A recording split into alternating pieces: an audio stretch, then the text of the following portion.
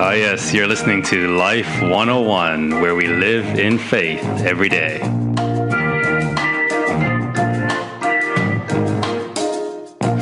This is Line Upon Line, where we study God's Word line by line. And I'm your host, Pastor Adrian.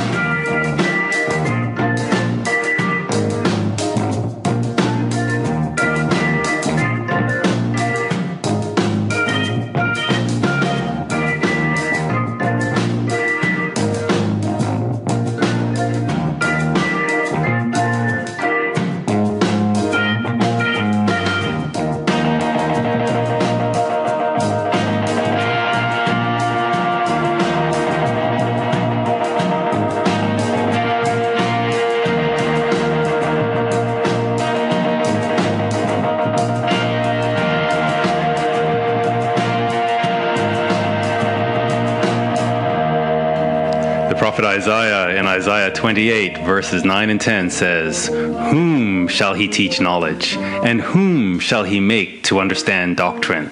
And then he answers, "Them that are weaned from the milk and drawn from the breasts. For precept must be upon precept, precept upon precept, line upon line, here a little and there a little."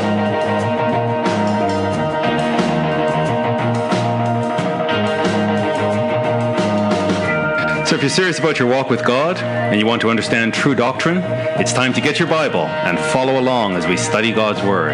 It's time to be weaned from the milk. Get your Bible, tell a friend, tell your pastor about this study, and let's get into God's Word line upon line.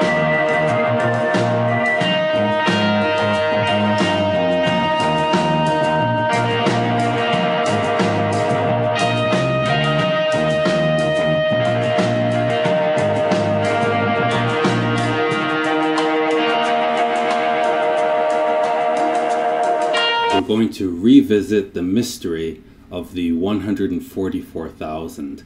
Let's open with a word of prayer and get straight into tonight's study. Our Heavenly Father, we come before you as your servants. We just want to thank you so much, Father, for your holy word. We know that your word is alive, and we just pray, Father, that you will feed us with this truth and strengthen us with it. We thank you so much, God, for your many, many blessings. Most of all for Jesus Christ, in whose name we pray. Amen. Well, brethren, as I mentioned, we're going into chapter 14. We'll just do a little bit of a rewind and just pick up where we were last week with chapter 13, just the end part of chapter 13. So let's just go back there, where we read that this beast that came up from the land had power to give life unto the image of the beast that came from the sea. So he had power to give life unto the image of the beast, that the image of the beast, this is now some wonders and some miracles here, that the image of the beast should both speak, so it can speak, and cause that as many as would not worship the image of the beast should be killed. So this time ahead of us is a treacherous time. The scripture says that the wicked men will wax worse and worse. And here they're coming to their climax. This is the pinnacle of wickedness. And anybody who does not go along with them, that this beast, which is an image of the devil, really a proxy for the devil, that the devil should be worshipped. The devil's agenda is to be like the Most High and to have everyone worship him. So anybody who does not go along with this should be killed. And he causes all, both small and great, rich and poor, free and bond, everybody. He's very, very thorough. This is Satan's last chance. He is very meticulous. He's very thorough. Everyone must come under his control and worship him. So he causes all to receive a mark in their right hand or in their foreheads. And obviously here he is again trying to mimic the Most High. And the scripture goes on to say, then that no man might buy or sell unless he has the mark or the name of the beast or the number of his name. And then chapter 13 ends by saying, here is wisdom.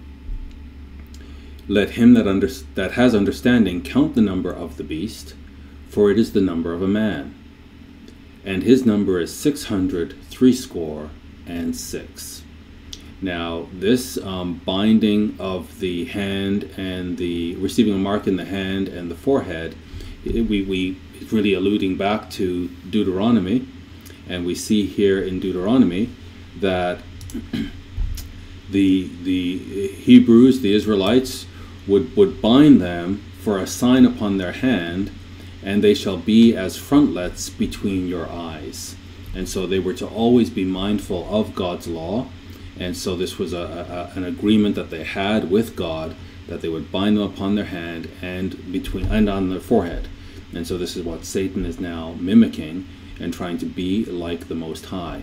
Now, the scripture says, as we saw in verse 15, that as many as would not worship the image of the beast should be killed. Now, we have seen this before. And if we go to Daniel 3, we'll recall the story of Shadrach, Meshach, and Abednego. And it says, then a herald cried aloud, "To you it is commanded, O people, nations and languages." So same thing, Satan wanting this global control, and here he's trying for this global control, "that at what time you hear the sound of the cornet, the flute, the harp, the sackbut, the psaltery, the dulcimer, and all kinds of music, you shall fall down and worship the golden image that Nebuchadnezzar the king has set up." So no doubt he set up this image similar to the dream that he had about this image where he was the head of gold. And so this whole thing really represents this Babylonian system. And everybody has to fall down and worship this beast, this Babylonian beast. And whoso falleth not down and worships shall the same hour, this is urgent, this is immediate, that same hour be cast into the midst of a burning fiery furnace. Now, if you be ready, that at what time you shall hear the sound of the cornet, the flute, the harp, the sackbut, the psaltery, and dulcimers, are all kinds of music. This is a big deal. This is a really big deal, and when this orchestra, this band begins playing, you shall fall down and worship the image which I have made. So it's the same thing we're seeing repeated now in this final 3.5-year period at the end of man's history. So if you'll fall down and worship this image, that's great, well. But if you worship it not, you shall be cast the same hour into the midst of a burning fiery furnace. And who is that God that shall save you? He says, and who is that God that shall deliver you out of my hands? Shadrach, Meshach, verse 16, and Abednego answered and said to the king, O Nebuchadnezzar, we are not careful to answer you in this matter. And this is what we must learn from these very brave young men as we go into the future. That we have to have our minds made up ahead of time. That this is not something that, once we're confronted with the decision, we sort of start to weigh the pros and the cons and wonder, I wonder, would God mind? And I'm sure God would understand. And we've made up our minds. We will never worship the devil, nor his image. And we will always cling to Christ. And we love him and we will worship Christ. And we're not careful to answer anybody about this. So any kind of confrontation that may come as a result of our walk with Christ, oh well, we've already made up our minds. As the saying goes, make the big decisions early. We've already made the decision. So this is a non-decision. That's what these young men are saying. There's no decision to make here. We made this decision a long time ago. So we're not careful to answer you in this matter. And so here we see this whole situation repeated now in Revelation, in this final period. And so he causes all, just as Nebuchadnezzar. Nebuchadnezzar is the head. Babylon is the head. And it's the same system.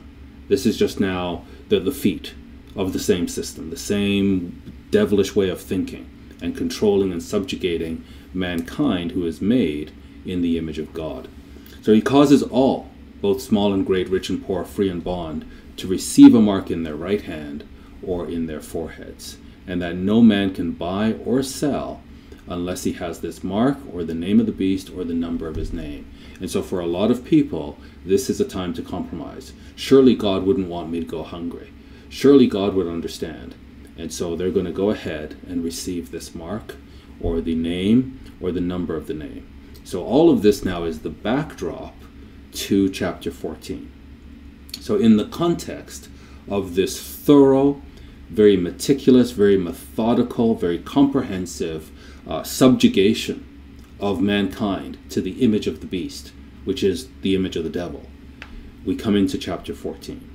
And we come now to the 144,000. And it says here, and I looked, and lo, a lamb. So now this is what John is seeing. He sees a lamb. A lamb stood on the Mount Zion, on earth, on Mount Zion. And with him, 144,000, having his father's name written in their foreheads. So from Psalm 2 and verse 6, we see, yet have I set my king upon my holy hill of Zion. And we can go into Zechariah and other prophecies, even Christ himself in Matthew is recorded that he prophesies he's going to return to the Mount of Olives. And so here John sees this lamb standing on the Mount of Olives. But he says with him are 144,000.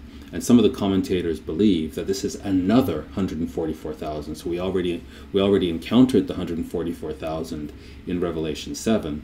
And so here in Revelation 14, some of the commentators think there's actually 288,000. But that's absolutely ridiculous. This is the same 144,000. And yes, we have encountered them before in Revelation 7. But the context for Revelation 7, for that context we need to go just back up. And we'll go back to chapter 6. So in Revelation chapter 6, we saw the opening of the seals.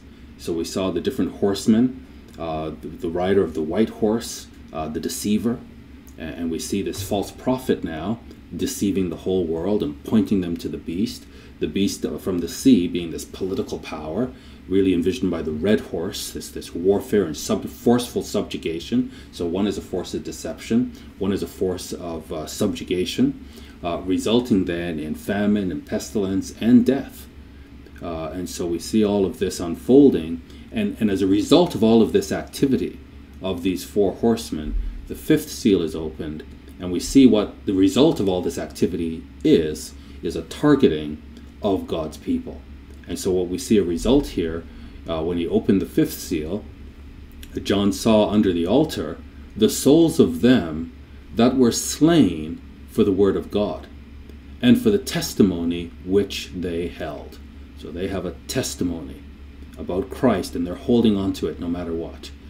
And they were slain for the word of God and this testimony.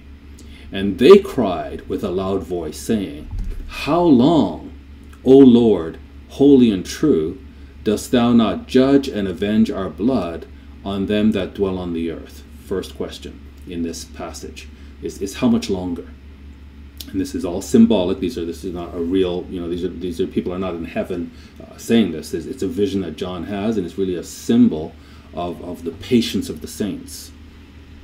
And so the response is, white robes, notice this, white robes were given unto every one of them. Every single one of them received white robes. And it was said unto them that they should rest yet for a little season. So we constantly see this reference to this final time period. It's a 3.5 year period, and it's going to be intense. It is an intense 3.5 year period as the history of this age comes to a conclusion. And so they just have to be patient as we get through this intense 3.5 year period, the caboose on the train, so to speak. They need to wait. That God will respond to them, but he's orchestrating something. And so they need to rest yet just for a little season until their fellow servants also and their brethren should be killed as they were, should be fulfilled. So we have this outstanding prophecy that the saints must be killed. And so it has started, but the full complement has not been reached. And so they have to wait until the full complement is reached. They're just a part of the prophetic fulfillment. There's more. More saints have to be put to death. And so we have this outstanding prophecy that the saints must be killed. And so it has started, but the full complement has not been reached. And so they have to wait until the full complement is reached. They're just a part of the prophetic fulfillment. There's more. More saints have to be put to death. Coming back to chapter 13 of Revelation, where we were last week or the week before, it was given to him, that's this beast from the sea, to make war with the saints. This is the red horse riding, that he's to make war with the saints. So who's the target? The saints. And so this is why in the fifth seal, there has to be patience. This war has to unfold. This is not God has lost control. This is everything is being orchestrated according to his will. And so he's given permission. Remember that the mighty angel has 1 foot on the sea and 1 foot on the land. So everything that's happening under the sea and on the land is coming under the dominion of God. And so he's given permission to make war with the saints. And not just to make war with them, to overcome them. And this really means a physical overcoming. That he is going to force everyone to receive the mark of the beast. And this is going to identify who the true saints are. And who are the hypocrites? Who are the ones that, like to be seen as righteous, like to be perceived as Christian, but, when it comes to food and water, when it comes to bread, they're going to be led by their stomachs. And so this is a teasing out, a separation, a measuring of the saints of God. There's going to be the inner court, and then there's the outer court. And so he's given permission to make war with the saints and to overcome us physically, not spiritually. It's up to us whether or not we hold on to the vine, hold on to the root. And power was given him over all kindreds and tongues and nations. So we're going to see this global submission to the devil through this beast power. And all that dwell upon the earth shall worship him. Everybody's going this way. The whole world is going just the same way these young men, Shadrach, Meshach, and Abednego, their whole society was bowing down and worshiping the image of the beast. But they would not. And so in the same way, even though at this time it's quite dire and the whole world is going after the beast, and in wondering and just in awe of him, there are going to be saints who are going to be faithful to the end. And all that dwell upon the earth shall worship him, whose names are not written in the book of life of the Lamb, slain from the foundation of the world. So from the very foundation, this redemptive provision was made for this redemptive process. And our names are written in the book of life, praise God. And so as long as we remain true and hold on to the Lamb and overcome the devil's puppets, these beasts, with the blood of the Lamb, that's what we're going. That's how we are successful, not by ourselves, not on our own, through our own strength, but through the blood of the Lamb, slain from the foundation of the world. And so this is why Christ taught us when we studied Luke. And if you weren't with us for Luke, you can find it in the archive. Just review chapter 11 of Luke, where Christ taught us how to pray, and we look at the Lord's Prayer, which was really a model for how we should pray and what we should pray about. But he concludes that lesson in how to pray by saying this. I'll just recall those of you who were with me for the Lord's Prayer. And I say unto you, ask, and it shall be given you. Seek, and you shall find. Knock, and it shall be opened unto you. We need to go into this future period with this understanding that God is for us. And if we ask, it'll be given to us. If we seek, we'll find it. And if we knock, it'll be open to us. For everyone that asks receives, and he that seeks finds, and to him that knocks it shall be opened. So this separation, who's in the inner court and who's in the outer court, really it's going to be up to us. That if we don't respond to this calling, if we don't take this calling seriously, if we neglect this calling, we're in the outer court. But if we ask and we seek and we knock, everyone that seeks, everyone that asks, everyone that seeks, everyone that knocks, it's going to be opened, it's going to be given, it's going to be granted. And he says, for if a son shall ask bread of any of you that is a father, will he give him a stone? Or if he ask a fish, will he for a fish give him a serpent? Or if he shall ask an egg, will he offer him a scorpion? So Christ uses three separate examples. He tells us to pray for three separate things, and then uses three separate examples to say, if you were a father and your child asked for bread or fish or an egg, how would you respond? By giving him evil things? We're fathers. We would never do this. If I then, being evil, know how to give good gifts unto our children, how much more shall your heavenly Father give the Holy Spirit to them that ask him? And this is what we have to understand as we go into this future period where the wicked wax worse and worse. We have to be asking for the Holy Spirit. We have to be filled with the Holy Spirit. It is the Holy Spirit through us that is going to get us through this period ahead, if we are alive to see it. Or if a future date and there are saints who are maybe going into the archives and listening to this, this is what we need to get through these times, is the Holy Spirit. And if we ask for the Holy Spirit, God is going to give us the Holy Spirit. And really what this is saying is, he's going to give us the kingdom. It might not look like it. It might look like we've asked for the kingdom, but instead we're getting persecution. We've asked for the kingdom, but we're being killed. But we have to understand how God thinks. And we have to have the vision that God has. And we are absolutely being given good things. That this test of character, this ability to separate ourselves from the world and be counted into the inner court, this is a tremendous gift. This is a tremendous gift. And he says, therefore he who has ears to hear, let him hear. If we have eyes to see, let us see. And that's why it's so important for us to really digest the message of this book, this prophecy of Revelation, that these are good things. The fact that the beast is given permission to make war with the saints, and not only to make war with us, but to overcome us. This is a gift from God.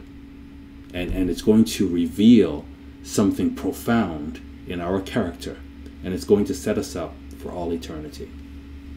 So he goes on to say now, just going back to the context of Revelation chapter 7, where the 144,000 are introduced to us for the first time, again getting the context for this, continuing in chapter 6, John writes, "And the kings of the earth, and the great men, and the rich men, and the chief captains, and the mighty men, and every bondman, and every free man," so the whole world that has gone along with the devil and received the mark of the beast, all of them, they hid themselves in the dens and in the rocks of the mountains, and said to the mountains and rocks, "Fall on us, and hide us from the face of him that sits on the throne, and from the wrath of the Lamb."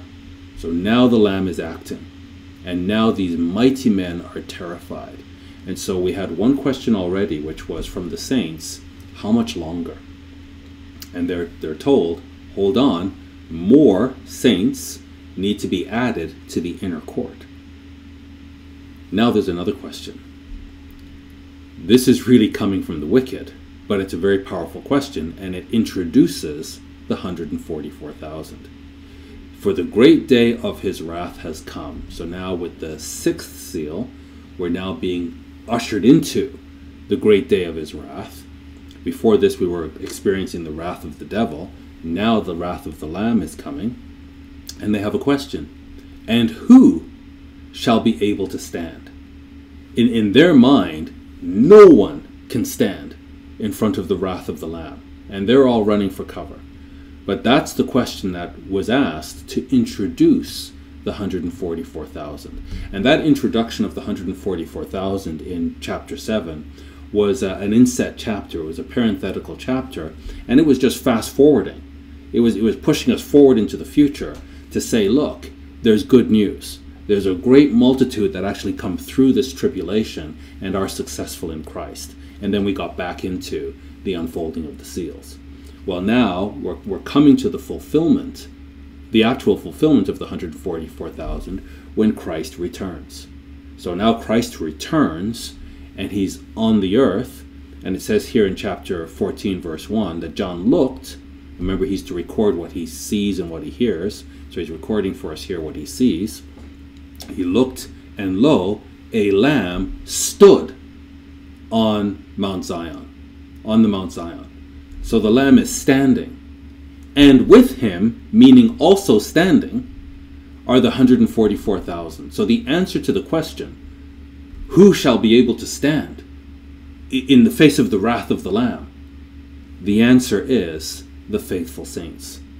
It's those saints who stood for him during this intense 3.5-year period, when the devil had his way, and the devil's beasts had their way, and all mankind was going after them. But there was a group of saints representing the inner court who stood like Shadrach, Meshach, and Abednego and said, we're not careful to answer you. Do whatever you want. Our God can save us. And even if he chooses not to save us, that's okay with us as well. Because we are in complete submission to our great God, and we trust him, and we know that he loves us. And if we ask him for a fish, he's not going to give us a scorpion. If we ask him for bread, he's not going to give us a stone. If we ask him for an egg, he's not going to give us a serpent. We trust our Father. We trust our God. And so the answer to the question, who shall be able to stand? Well, here they are. It's the 144,000 standing with him on Mount Zion, having his Father's name written in their foreheads. So the devil's children have their Father's name written in their foreheads, but the faithful saints have their Father's name written in their foreheads, or our foreheads if we live to be in this period. And so this question, though, was asked earlier about who will be able to stand. If we go to Psalms 15, verse 1, where David asked this, Lord, who shall abide in your tabernacle? Who shall dwell in your... So we see these 144,000 standing with Christ in his holy hill, dwelling with him in his holy hill. Who are they? What qualified them to be able to do this? He that walks uprightly. So we're entering into a time where the whole world is going mad. You know, there's a Greek saying that him who the gods would destroy, they must first make mad. There's some devilish truth in that Satan is turning the whole world mad so he can destroy them. And so in the midst of this time of great evil, there are a people who walk uprightly and work righteousness, and speak the truth in our heart. We will not be bullied. We will not be forced to comply. If there's truth in our heart, we will speak it. And if it makes the world unhappy, oh well. Truth is truth. We cannot apologize for truth. He speaks the truth in his heart. He that backbites not with his tongue, that is a serious, serious sin. God hates it. And if we are engaged in it, we will not be with Christ. We will be measured into the outer court. To be measured into the inner court, we must repent of a backbiting tongue. Nor does evil to his neighbor. We would never do that. We are discerning the body of Christ, and we would never do evil to our neighbor. Nor taketh up a reproach against his neighbor. These are the characteristics that the saints are developing in order to dwell with Christ and the Father forever. In whose eyes a vile person is condemned. And we're just living in opposite land. We're living in the twilight zone. Vile people are exalted in our society, and the righteous are condemned. And we're going to be asked, who do we agree with? What side are we on? And we have to speak the truth in our heart. And if a person is if a person is despising God's commandments, we're just going to call it. We're just going to say what's true. Oh well, truth is truth. And so the vile are condemned by God's people. But he honors them that fear the Lord. And this world is so upside down.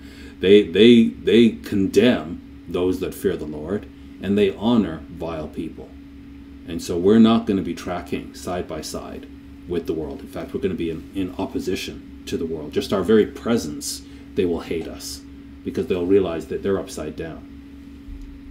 He that swears to his own hurt and changes not. I've sworn, this is what I said I'm going to do, I'm going to keep my word. Let your yeah be yeah, your nay be nay. And so if I said yes, it's yes. If I said no, it's no. Even if it hurts me, I'm not going to go against my word, because no liars will be in the kingdom of God. He that puts not out his money to usury, nor takes reward against the innocent. And you know, this taking reward against the innocent, I don't believe it's possible to live in the future world, the beast system, without taking reward against the innocent. It's going to be a two-tier system, and it's going to live off the backs of the innocent.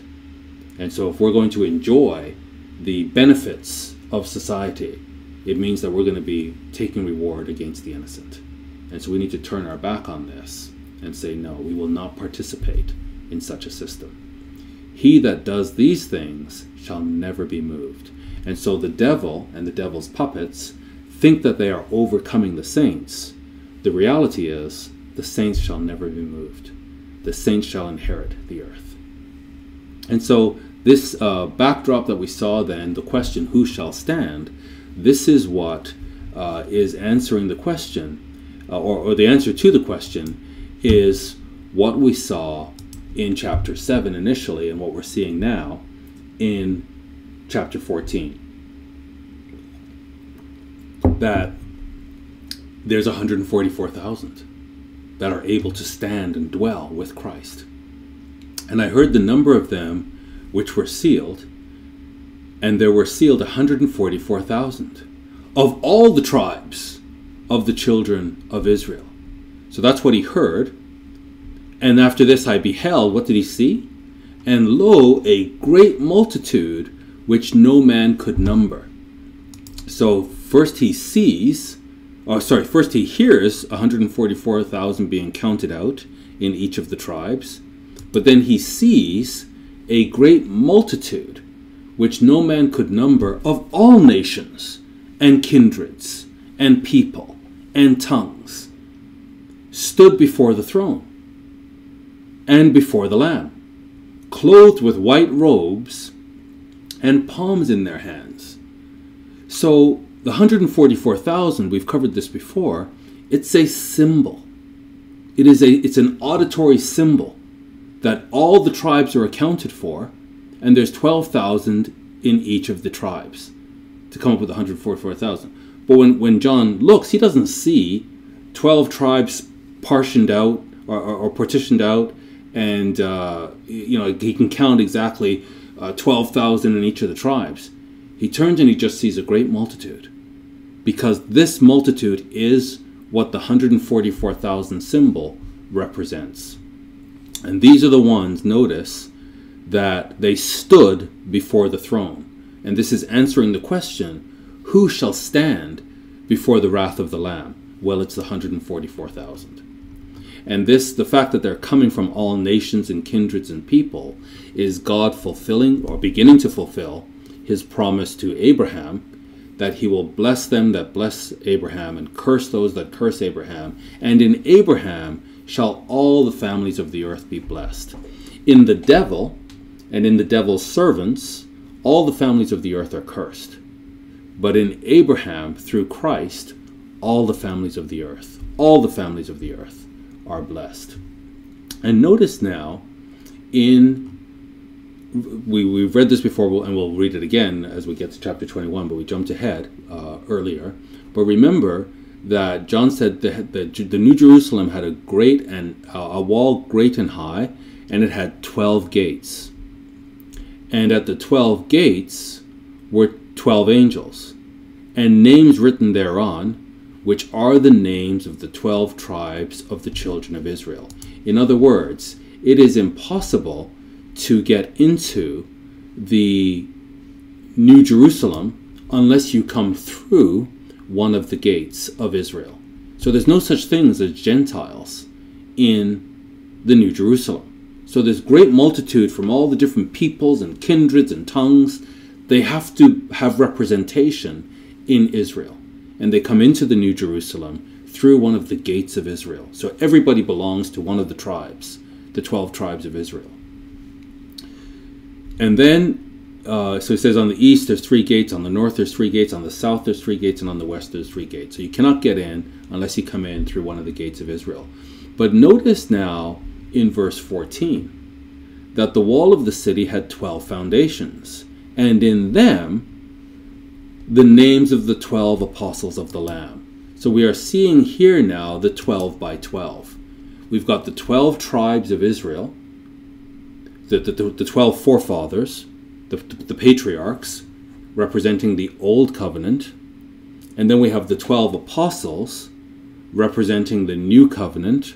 So this symbol is 12 by 12, God showing God's faithfulness to his covenant to Abraham, first fulfilling it in the Old Covenant when Israel failed, then giving Israel the Holy Spirit and fulfilling it in the New Covenant. And so 12 by 12 is the 144. And then the 1,000, if we look at Deuteronomy, know therefore that the Lord your God, he is God, the faithful God. The 144,000 is a symbol of God's faithfulness. Old Covenant faithfulness, New Covenant faithfulness. He's the faithful God, which keeps covenant and mercy with them that love him and keep his commandments to 1,000 generations. So this really represents the faithfulness of God. We've got the Old Covenant patriarchs, 12, times the New Covenant apostles, 12, 144, times 1,000 generations, just to underline, we exist because of God's faithfulness. And these 144,000, the symbol of the 144,000, are those who come through the tribulation, trusting in God's faithfulness and washing their robes in the blood of the Lamb. So now we come back to chapter 14. And so I looked and I saw this Lamb that stood on the Mount Zion, and with him those who are worthy to stand with him, 144,000, having his Father's name written in their foreheads. And I heard a voice from heaven, as the voice of many waters, and as the voice of a great thunder. So this really rumbling sound, this very deep, heavy sound of power. And I heard the voice of harpers harping with their harps. And behold, this is hearkening back to Ezekiel. And behold, the glory of the God of Israel came from the way of the east, and his voice was like the noise of many waters. And the earth shined with his glory. This is the same God. There is one God. There's one author of the entire Bible, and he speaks with the same voice. So when people come with their nonsensical scriptures and try and tell us that this is our God speaking, no, I'm sorry. We know a forked tongue. We know a lying tongue. We know the devil's tongue when we hear it. And we also know our shepherd's tongue. We know our God's voice. And so it's the same voice through all the prophets. And all the prophets' voices are converging now into the final chapter of mankind's history, which is given with this final revelation from our God. And they sung, as it were, a new song before the throne. So they were given a new song that they were singing before the throne and before the 4 beasts. Remember in Revelation chapter 4, we saw these 4, we called them really, I said I was going to use another term, living things, living creatures. And before the 4 living creatures, so we'll keep beasts for the servants of the devil.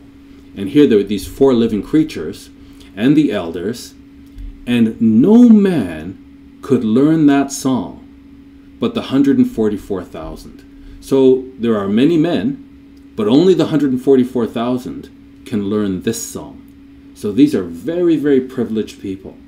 And I remember hearing teaching from a false prophet saying that the 144,000, these are Laodiceans, and they didn't quite make it, they didn't measure up, and so they have to suffer. And meanwhile, the true people of God, they'll be in the place of safety, and they won't have to suffer.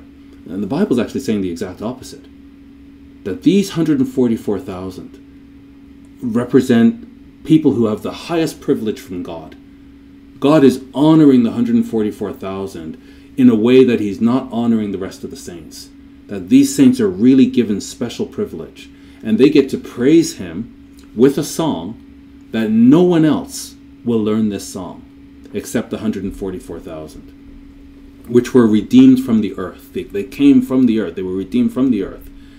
And when we saw then in chapter 7, the tribes, that of the tribe of Judah, 12,000, Reuben, 12,000, Gad, 12,000, Asher, 12,000, Naphtali, 12,000, Manasseh, 12,000, Simeon, 12,000, Levi, 12,000, Issachar, 12,000, Zebulun, 12,000, Joseph, 12,000, Benjamin, 12,000. And it's interesting that this song that no one can learn except them, if we actually look at the meaning of these names, maybe we get an idea, a glimpse of what this song is all about.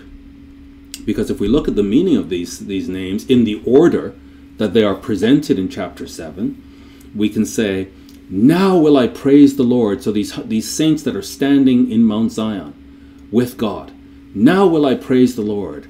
Surely the Lord has looked upon my affliction, and a troop comes. Happy am I. With great wrestlings have I wrestled, and God has made me forget all my toil. The Lord has heard that I was hated, but now my husband will be joined unto me.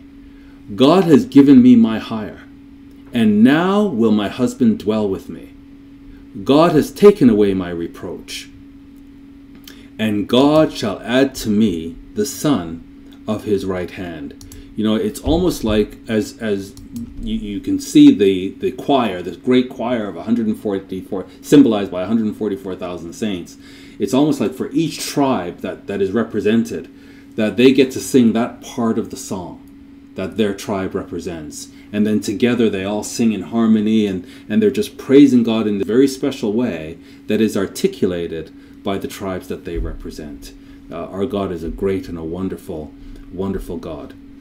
Let's continue with the passage. He says, these are they which were not defiled with women,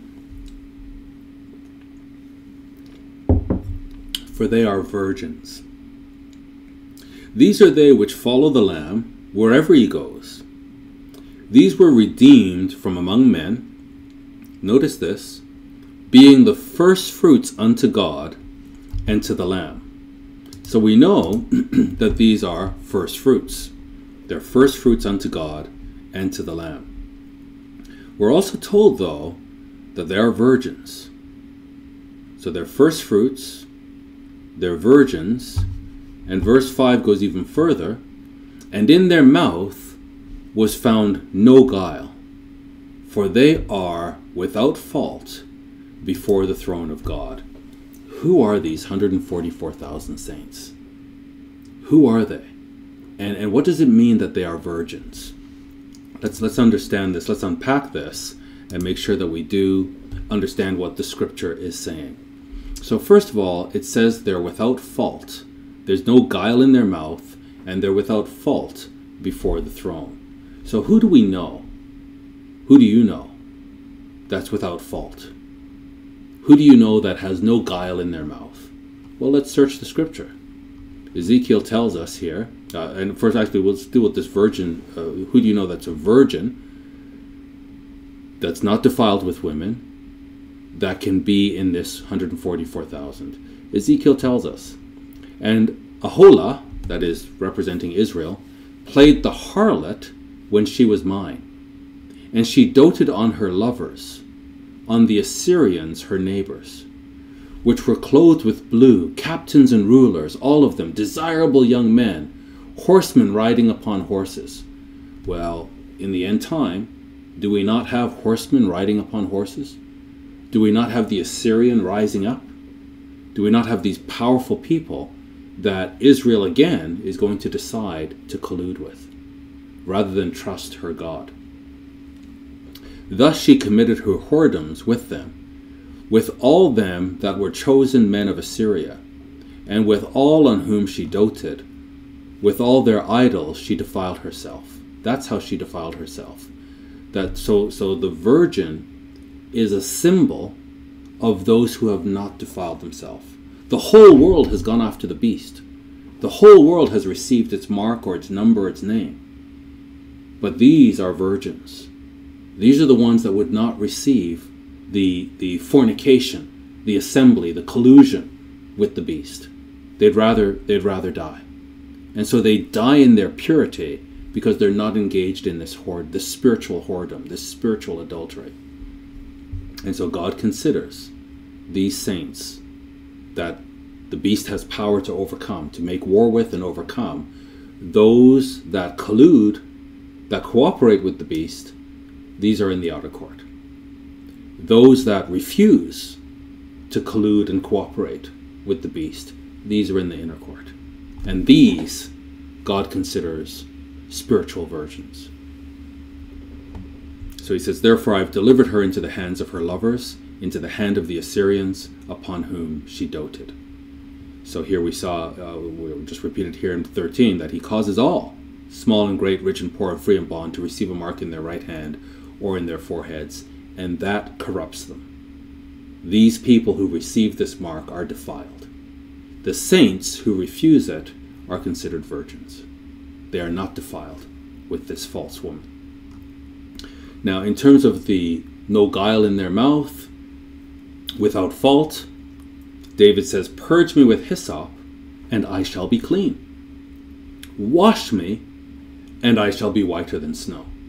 So these saints who take the blood of the Lamb and wash ourselves, we are considered clean. We are considered without fault before the throne. Then said I, this is Isaiah now, woe is me, for I am undone, because I am a man of unclean lips, and I dwell in the midst of a people of unclean lips.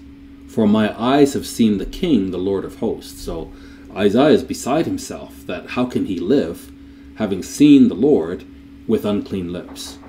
Then flew one of the seraphims unto me, having a live coal in his hand, which he had taken with the tongs from off the altar, and he laid it upon my mouth, and said, Lo, this has touched your lips, and your iniquity is taken away, your sin purged, and your sin purged. So these 144,000 are spiritual virgins. The virgins is a symbol, and being without guile, they are cleansed by the blood of the Lamb. These are those who have come through the great tribulation, and they have washed themselves in the blood of the Lamb. Back to Revelation 14. And there followed another angel, saying, Babylon is fallen, that great city, because she made all nations drink of the wine of the wrath of her fornication. So the virgins did not participate in this porneia, in this spiritual porneia, this spiritual fornication and adultery. But the whole world went along with it. And now, finally, God is acting. So the saints who were early in the tribulation, early when the horsemen started to ride, and who were persecuted and slaughtered early in the timeline, they had to wait until all the saints that fulfilled the full count of God's covenant faithfulness, symbolized by the 144,000, once that count is complete, then God acts. And now he brings down Babylon, saying it's fallen, that great city, because she had made all nations drink of the wine of the wrath of her fornication. And this is calling back to the prophecy of Isaiah, where Isaiah writes in chapter 21, And behold, there comes a chariot of men with a couple of horsemen, and he answered and said, Babylon is fallen, is fallen. The exact same phraseology. Babylon is fallen, and then to really reinforce that, it's repeated, is fallen. Babylon is fallen, is fallen. And all the graven images of her God he has broken unto the ground. So it's a complete collapse of Babylon. Now Babylon began with Genesis, and it exists and it continues to exist all the way through until Revelation. So in Genesis we saw the beginning of Babylon, 11:1, that the whole earth was of one language and of one speech, one ideology, one concept. And that's everyone's now receiving the mark of the beast. Satan finally has his way, uninterrupted now. The whole earth is of one language and one ideology. They're all united in their resistance to God. And so this began in Genesis, and it doesn't end until Revelation. And they said, go to, let us build a city and a tower. Notice the structure of Babylon from the very beginning. A political beast, a city, and a spiritual beast, a tower. So that the spiritual beast reinforces and directs everybody to the political beast. And so this is right in the foundation of Babylon, and it doesn't end until Revelation when Christ returns. So we'll go now to Jeremiah to see this prophecy against Babylon. Thus says the Lord, behold, I will raise up against Babylon and against them that dwell in the midst of them that rise up against me. So Babylon has always been an adversary to God because it's in collusion with the devil, the adversary of God. He's going to rise up and against them that dwell in the midst of them that rise up against me, a destroying wind. And will send unto Babylon fanners. So now we're seeing these, just separating the chaff from the wheat, and we need the wind to make that separation. I will send unto Babylon fanners that shall fan her, and shall empty her land. For in the day of trouble shall they be against her round about. Against him that bends, let the archer bend his bow, and against him that lifts himself up in his brigandine, or his coat of mail, and spare ye not her young men, destroy you utterly all her host. And we saw this in Revelation. He that lives by the sword must die by the sword. Whatever means of violence you are perpetrating, it's going to come back on you. Thus the slain shall fall in the land of the Chaldeans, the Babylonians, and they that are thrust through in her streets. Notice this in verse 5 of Jeremiah 51. For Israel has not been forsaken. And this is when, Christ in Matthew 24, after condemning Jerusalem in Matthew 23, he begins in Matthew 24 saying, let no man deceive you. We're going to believe Jerusalem's going to be surrounded by armies. We're going to believe that God has forsaken Israel. The prophecy tells us Israel has not been forsaken, nor Judah of his God, because of God's covenant faithfulness. That's what the 144,000 is all about. God is faithful to his covenant. The old covenant stands, they broke it. God didn't break it. And so he put in place the new covenant. And he's faithful to 1,000 generations. For Israel has not been forsaken, nor Judah of his God, of the Lord of hosts. Though their land was filled with sin against the Holy One of Israel, they broke the covenant. They were unfaithful. The God of Israel is not unfaithful. He made a promise to Abraham, and he fulfills that promise. Flee out of the midst of Babylon, and deliver every man his soul. And we'll see this in chapter 18 of Revelation, where, come out from her, my people. Be not cut off in her iniquity. For this is the time of the Lord's vengeance. He will render unto her a recompense. Babylon has been a golden cup in the Lord's hand, and made all the earth drunk. The nations have drunk of her wine. Therefore the nations are mad. And, brethren, I think we would all agree the nations are mad. We are just seeing madness all around the world. It's like common sense is gone. It doesn't matter what language the nations speak. It doesn't matter what their heritage is. Somehow they've all agreed together to go insane together. And the nations are mad. Babylon is suddenly fallen and destroyed. Suddenly they were just so...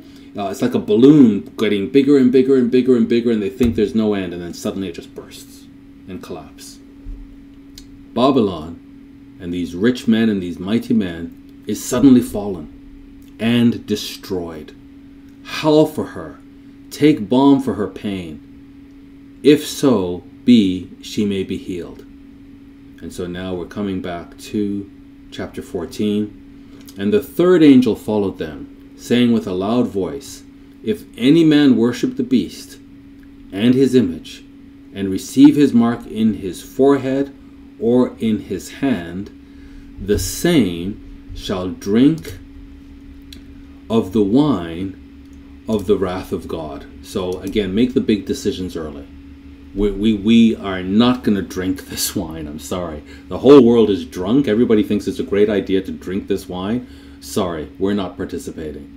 Anybody who receives the mark on in his forehead or in his hand, the same shall drink of the wine of the wrath of God, which is poured out without mixture into the cup of his indignation. It's undiluted. So if we start thinking like the devil, if we start acting like the devil, carrying out the devil's works, we're going to be branded as the devil's children. And then this wrath, which is undiluted, is going to fall on us. So we've got to be that Psalm 15 character, where we're going to study those characteristics and we're going to develop those characteristics. And we're going to have God's name written on our foreheads, and his work, the work of righteousness, in our hands. The same shall drink the wine of the wrath of God, which is poured out without mixture into the cup of his indignation. And he shall be tormented with fire and brimstone in the presence of the holy angels and in the presence of the Lamb. So those who decide to be like Sodom and Gomorrah, they're going to suffer the fate of Sodom and Gomorrah. And they're going to suffer that fate in the presence of the holy angels and in the presence of the Lamb. Their Creator is going to watch this because they have brought this upon themselves. He's going to give them every opportunity to repent. The gospel will be preached all over the world, and no one can say, I didn't know, I didn't hear. In Psalm 75, David writes, For in the hand of the Lord there is a cup, and the wine is red. It is full of mixture, and he pours out the same, but the dregs thereof, all the wicked of the earth, shall wring them out and drink them. Back to Revelation chapter 14. And the smoke, so again, we're just seeing how in this book of Revelation, all these prophecies, they echo the previous voices of the prophets. And all these outstanding prophecies of the prophets converge into Revelation. There's one God, and we're not going to accept any false doctrine, false scriptures. Revelation 14, verse 11. And the smoke of their torment ascends up forever and ever, and they have no rest day nor night, who worship the beast and his image, and whosoever receives the mark of his name. And I just want to comment on this forever and ever, because people will think, oh, they're going to be burning in hell forever and ever. And we understand and know that that's just not the case. I think that there may be some, this study really is designed specifically for God's people. But we may have people listening in who are they do not have the Holy Spirit. They're interested in what does the Bible say. But this, I wouldn't recommend the study of Revelation for somebody who doesn't know the gospel. I would recommend Luke and Acts. Understand the gospel first. Understand what this path is all about. And this now is for people who've made the commitment, who then God is saying he wants us to understand what lies ahead. Just so that we understand the magnitude of the commitment that we've made and we don't go back on it, and that we really look forward with eagerness to what lies ahead. But in case there are some people here who don't know, don't understand the true doctrines of the Bible, and that people are not burning in hell forever and ever, this phraseology, the Bible cannot contradict itself. In Romans 6:23, we know that the wages of sin is death. Wages of sin is death. The gift of God is eternal life through Jesus Christ our Lord. So there's not that you can have eternal life. You're wicked and you're sinful, but you can have eternal life in hell. The Bible says very clear, if you are a sinner, you die. The second death has power over you and you're gone. Those who are righteous are the ones that live forever. So this language of torment forever and ever, if we look at Jeremiah and Ezekiel as an example, and there are multiple examples we can draw on, in Jeremiah 17:27 it says, But if you will not hearken unto me, to hallow the Sabbath day, so speaking to Judah, and not to bear a burden, even entering into the gates, at the gates of Jerusalem on the Sabbath day, Then I will kindle a fire in the gates thereof, a fire in Jerusalem, and it shall devour the palaces of Jerusalem, and it shall not be quenched. So this sort of language, does this mean that there's going to be a fire burning in Jerusalem and burning the palaces of Jerusalem forever and ever and ever? No, it's just Hebraic language that just means that once this punishment is complete, the result of the punishment is forever. Those who go out of existence, they go out of existence forever. They're never coming back. And in Ezekiel, verse 47 of chapter 20, and say to the forest of the south, hear the word of the Lord. Thus says the Lord God, behold, I will kindle a fire in you, and it shall devour every green tree in you, and every dry tree. The flaming flame shall not be quenched, and all the faces from the south to the north shall be burned therein. So again, does this mean that this fire is burning forever and the New Jerusalem comes down and this is still on the earth? So it's the result of the punishment that is forever. It's not that people are going to be living forever when the Bible clearly says the wages of sin is death. And so if there is anybody out there listening and interested, doesn't quite understand the Church of God's position on hell and even heaven, I would say, please feel free to write to us, info@cgi.org or info@cgicanada.org, either of those, and we'll get some information to you.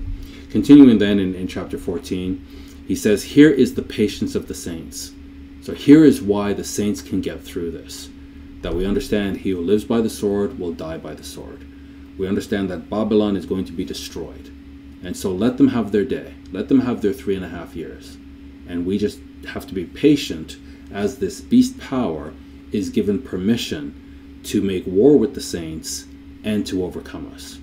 And yet we will be patient, because that's why the prophecy begins with this apocalyptic vision being given to John, so that he can give it to us, so that we can understand the whole picture. And we will not become overly anxious. We will trust in the Lord. Here is the patience of the saints. Here are they that keep the commandments of God and the faith of Jesus. So we're persecuted for our testimony. We're persecuted for the word of God, but we're patient. And I heard a voice from heaven saying unto me, write, blessed are the dead which die in the Lord from henceforth. Notice that, brethren. Blessed are the dead who die in the Lord from henceforth. It's the opposite of what so many false teachers are saying, that if you're caught in this period of the final 3.5 years, you're cursed. The Bible's actually saying the opposite. That if you are of the saints of God, and you're in this final period of 3.5 years, and you die in the Lord, you are blessed. You are blessed. May God grant that we be among the saints that live in this final 3.5 year period and hold to the testimony of Christ. We will be blessed forever and ever and ever. So blessed are the dead which die in, we have such an opposite view. Everyone's afraid of death. Blessed are the dead which die in the Lord from henceforth. Yes, says the Spirit. Yeah, says the Spirit, that they may rest from their labors, and their works do follow them. They are going to be rewarded. They've been working righteousness, and they've died in the process of working this righteousness. And if we are among these saints, we are blessed.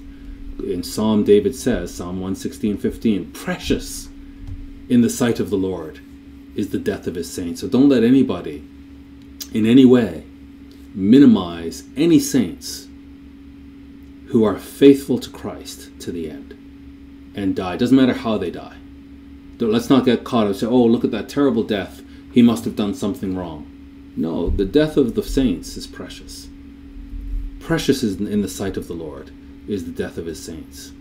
So those of us, if we are so fortunate, we don't know when this will come to pass, but if we are fortunate enough to live in this period, we want to die faithful to Christ, because these saints that die in this period are special to Christ.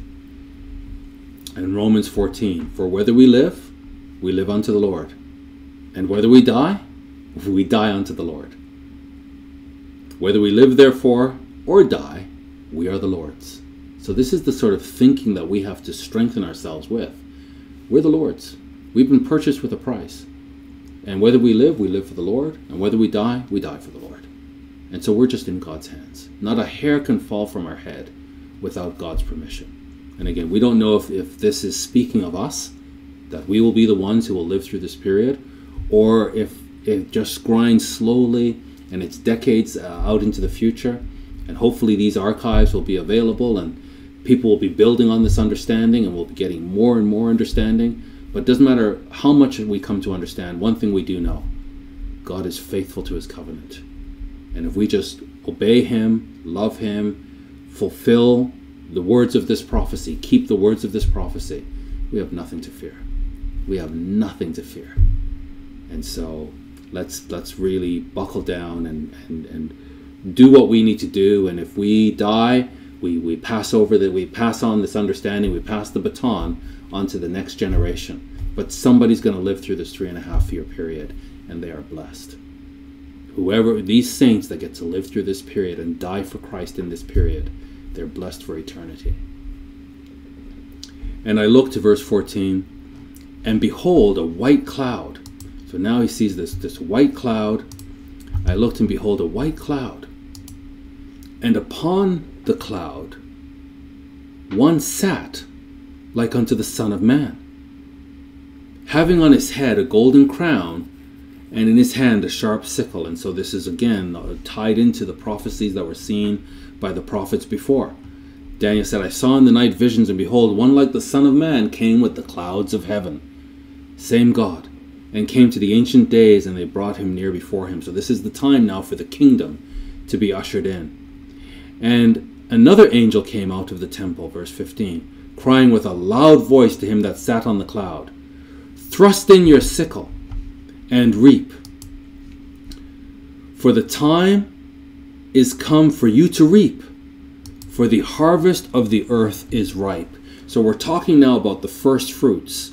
And there's this special set of first fruits labeled the 144,000. But then there's all the first fruits that have been developed through time. And we're all going to be harvested at Christ's return. But it's not just us that are harvested. The whole earth is harvested. Everybody at this time has to make a decision. Are they for Christ or against him? Because now the fruit is ripe.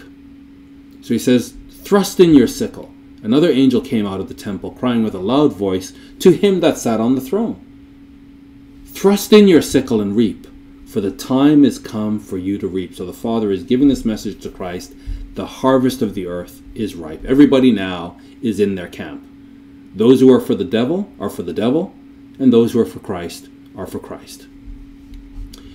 And he that sat on the cloud thrust in his sickle on the earth. Again, this is all symbolic language. And the earth was reaped. And Jeremiah says, I will render unto Babylon and all the inhabitants of Chaldea all their evil that they have done in Zion in your sight, says the Lord. Behold, I am against you, O destroying mountain, says the Lord, which destroys all the earth, and I will stretch out my hand upon you and roll you down from the rocks and make you a burnt mountain. And so the daughter of Babylon is like a threshing floor. It's time to thresh her. Yet a little while, and the time of her harvest shall come. So again, it's the same God, it's the same voice. All these outstanding prophecies are now being fulfilled. Verse 17, and another angel came out of the temple which is in heaven, he also having a sharp sickle. And another angel came out from the altar, which had power over fire, and cried with a loud cry to him that had the sharp sickle, saying, thrust in your sharp sickle, and gather the clusters of the vine of the earth, for her grapes are fully ripe. So there is a first fruits harvest, but that's not this. This is another harvest. This is the harvest of wicked men. He says, another angel came out of the altar, having power over fire, and cried with a loud cry to him that had the sharp sickle, saying, thrust in your sharp sickle, and gather the clusters of the vine of the earth, for her grapes are fully ripe. And again, Joel, just the same prophet, same voice. Joel says, put you in the sickle, for the harvest is ripe. Come, get you down, for the press is full, the vats overflow, for their wickedness is great.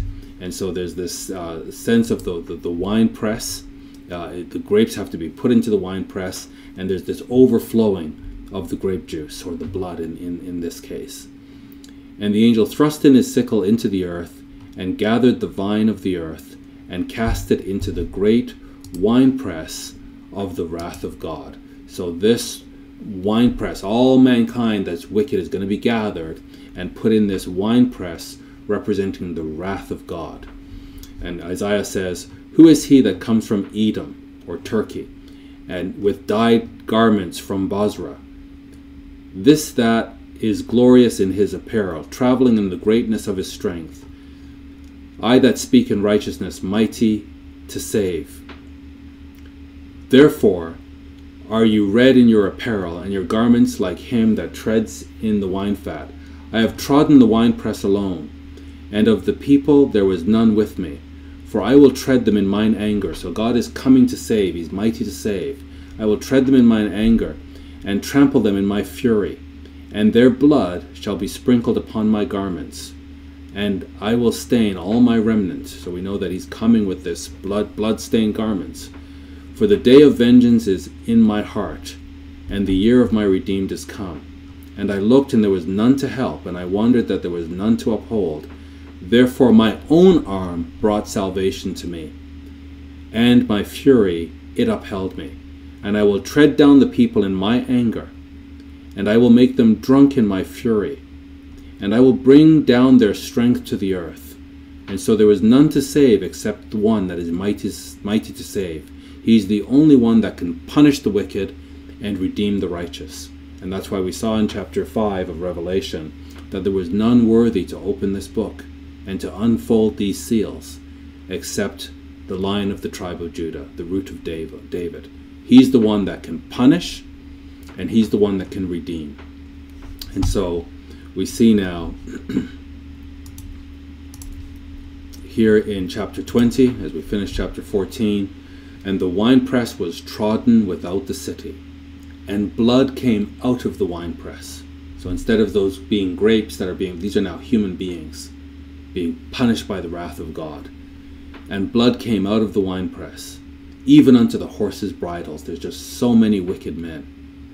"By the space of 1,600 furlongs." It's even up to the horses' bridles. Again, all symbolic language. And we'll just conclude now in chapter 15, continuing, because this is all about the 144,000, or those saints that are symbolized by the 144,000.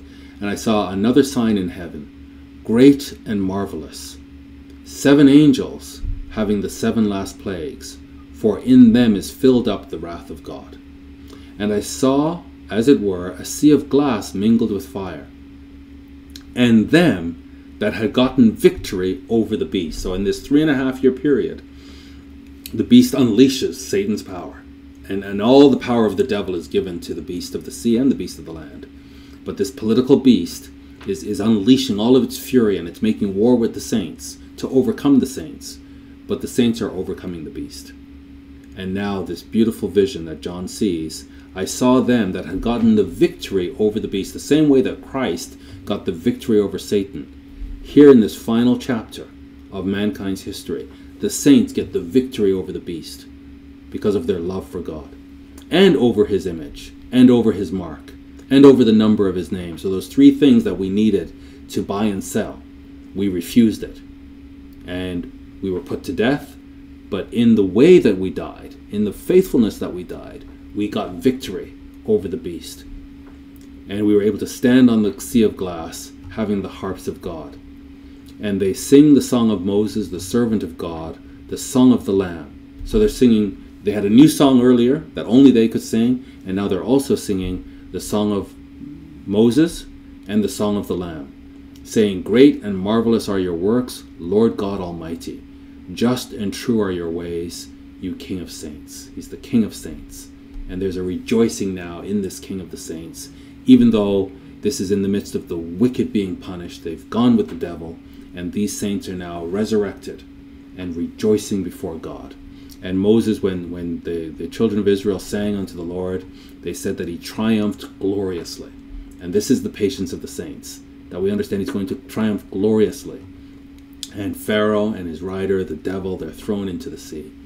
The Lord is my strength and my song, and he's also become my salvation. He's my God, and I will prepare him a habitation. My father's God, I will exalt him. The Lord is a man of war. The Lord is his name. So this is the patience of the saints. We understand God, and we understand he's going to act. So I just want to end, as we talk about this 144,000, a very special group of saints. The 144,000 is a symbol of God's covenant faithfulness, which needs to be understood in order to live through, and I'll say die through, this final 3.5-year period, which is going to be vicious. The devil is unleashing everything he's got. But those saints who are faithful in this period are counted into this 144,000 group. And they are given special privilege, special status. And that should not surprise us, because we've known all the way from 1 Thessalonians 4:16 that the Lord himself shall descend from heaven with a shout, with the voice of the archangel, and with the trump of God, and the dead in Christ shall rise first. So God, precious in the sight of the Lord is the death of his saints. And these particular saints who had to die through this particular period, they're just going to be exalted and given special privilege and special status and the ability to praise God with special music that no one else is given this privilege. So this is what encourages us, that no matter how bad it gets, we can trust God. And so we'll conclude in chapter 15 and verse 4. Who shall not fear you? So these are the saints that, having come through all of this, who shall not fear you, O Lord, and glorify your name? For you only are holy. For all nations shall come and worship before you, for your judgments are made obvious. This is the God we serve. And the whole world is going mad. The whole world is running after the devil. We're standing firm. We understand who we serve. The Lord is a man of war. He that lives by the sword will die by the sword. This is the patience of the saints. And may God grant that should we live into this final chapter of mankind's history, that we be among those saints that understand that we cannot but fear God. We cannot but serve him. We cannot but praise him. And so we will hold on to our testimony. We'll keep the commandments of God, and we will praise Jesus Christ forever and ever. God bless.